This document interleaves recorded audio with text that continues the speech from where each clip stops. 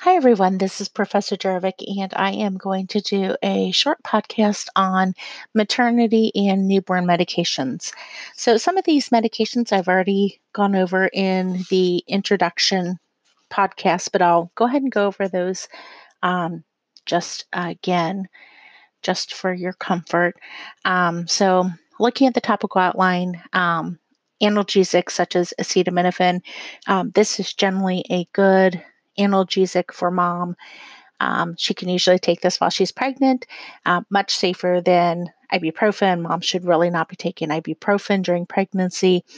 And again, there's that 4 gram maximum, although we hope mom's not coming anywhere close to that.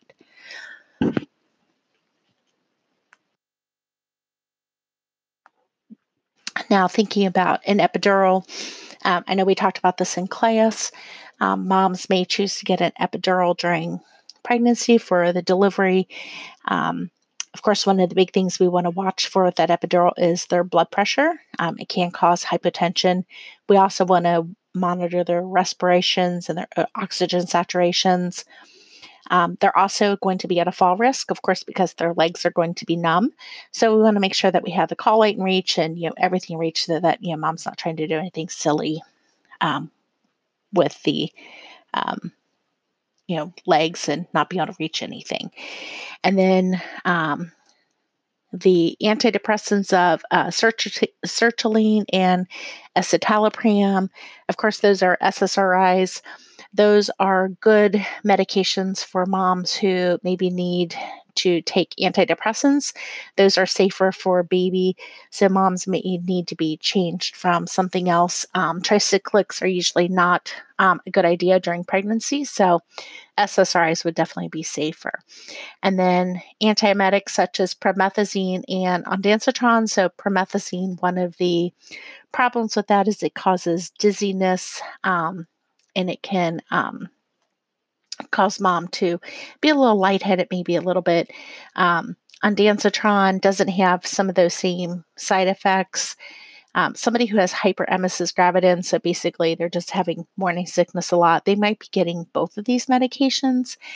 But one of those things for any mom who's having the morning sickness is to try and encourage mom to have some like saltine crackers at the bedside so that mom maybe doesn't even need any kind of medication. So if they actually chew on those saltine crackers before they even get out of bed, that really does help with some of that morning sickness.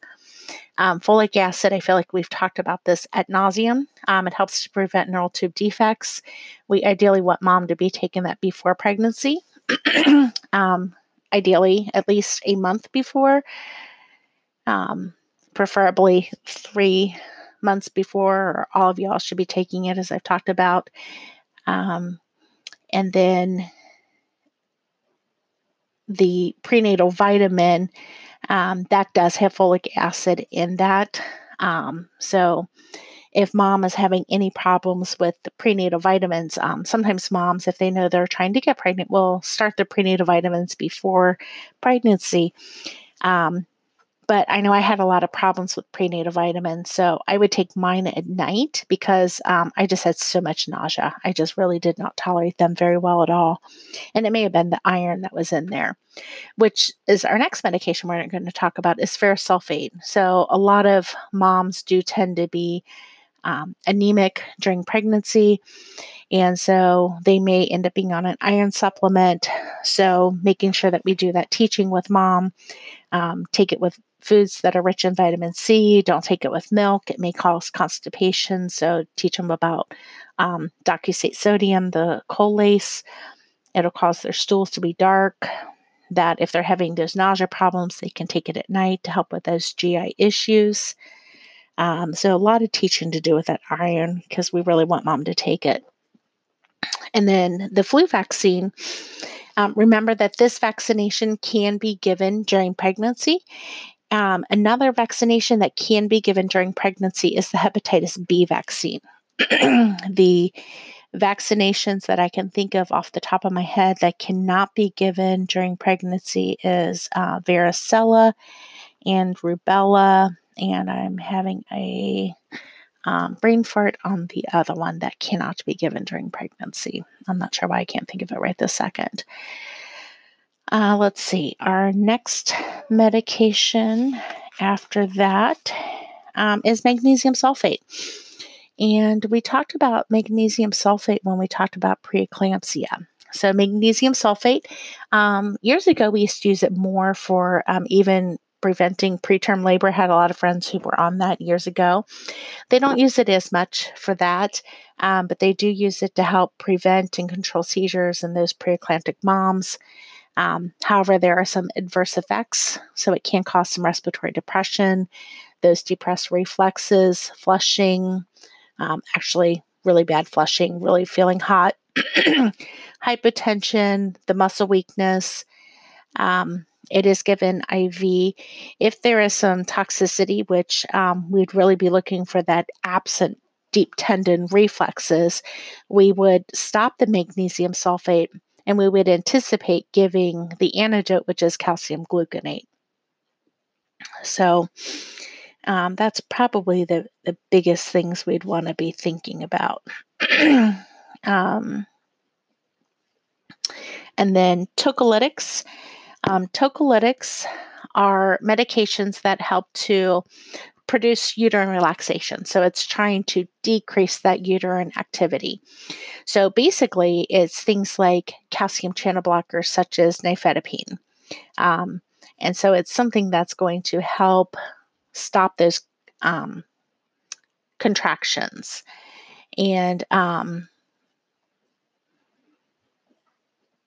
when mom's on tocolytic therapy, we just want to, try and get mom in the best position for that, monitor mom and, baby, watch for any adverse side effects of the medication. So tocolytics, calcium channel blocker, we want to be watching blood pressure, heart rate, and then just, providing that psychosocial support because if you're in preterm labor, that's really scary for mom. Let's see, what's my next medication on my list? I think I kind of went off my list there. So erythromycin ointment. So this is a medication for baby. I know we talked about this in class. It is given prophylactically, so that means preventatively to prevent gonorrhea and chlamydia. So this is an ointment. We give it to babies. Of course, we want to wash their eyes off before we give it. And then we want to make sure it stays in there. So we don't want to get it out afterwards. Another medication that we give to baby is phytonadione. And that is just basically vitamin K. And so, as we talked about it in class, baby, their gut is not producing that vitamin K because it doesn't have the bacteria in it.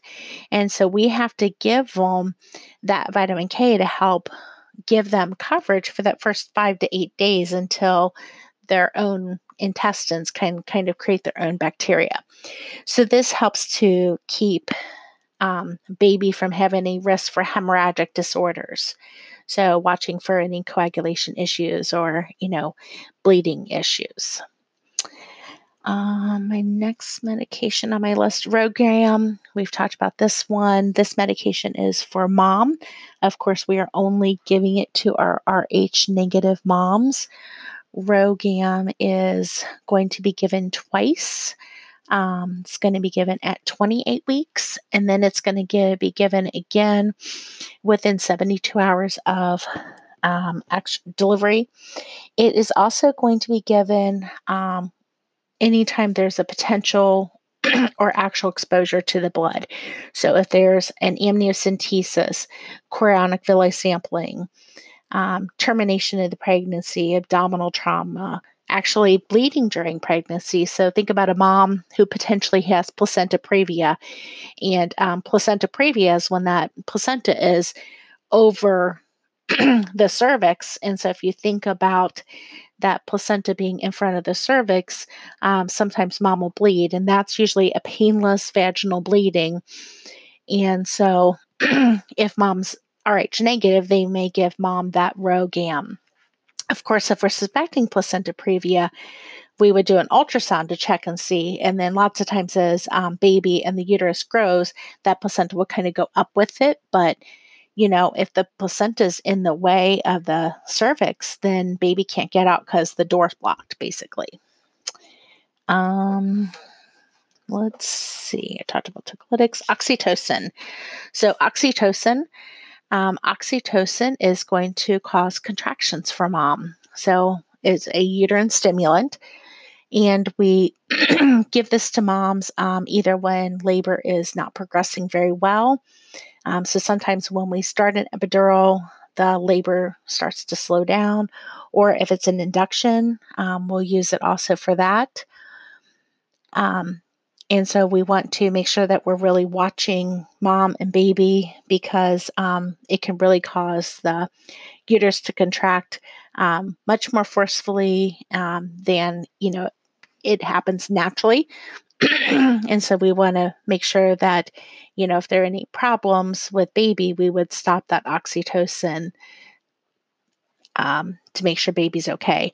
Also, if moms have postpartum hemorrhage, we can give that oxytocin to try and help the uterus get better if we have that atonic uterus. So oxytocin can be given before birth, during labor, and it can also be given after delivery for a uterus that is kind of boggy.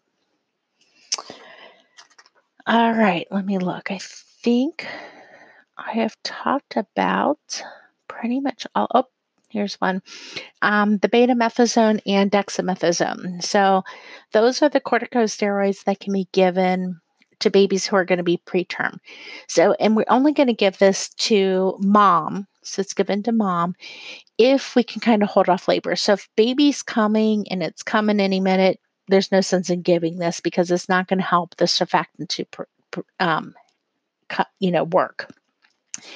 But if we can give this steroids and we can keep baby from coming for 48 hours, then baby's lungs can sometimes be a little bit better. And this is usually given between 20 and 32-week babies.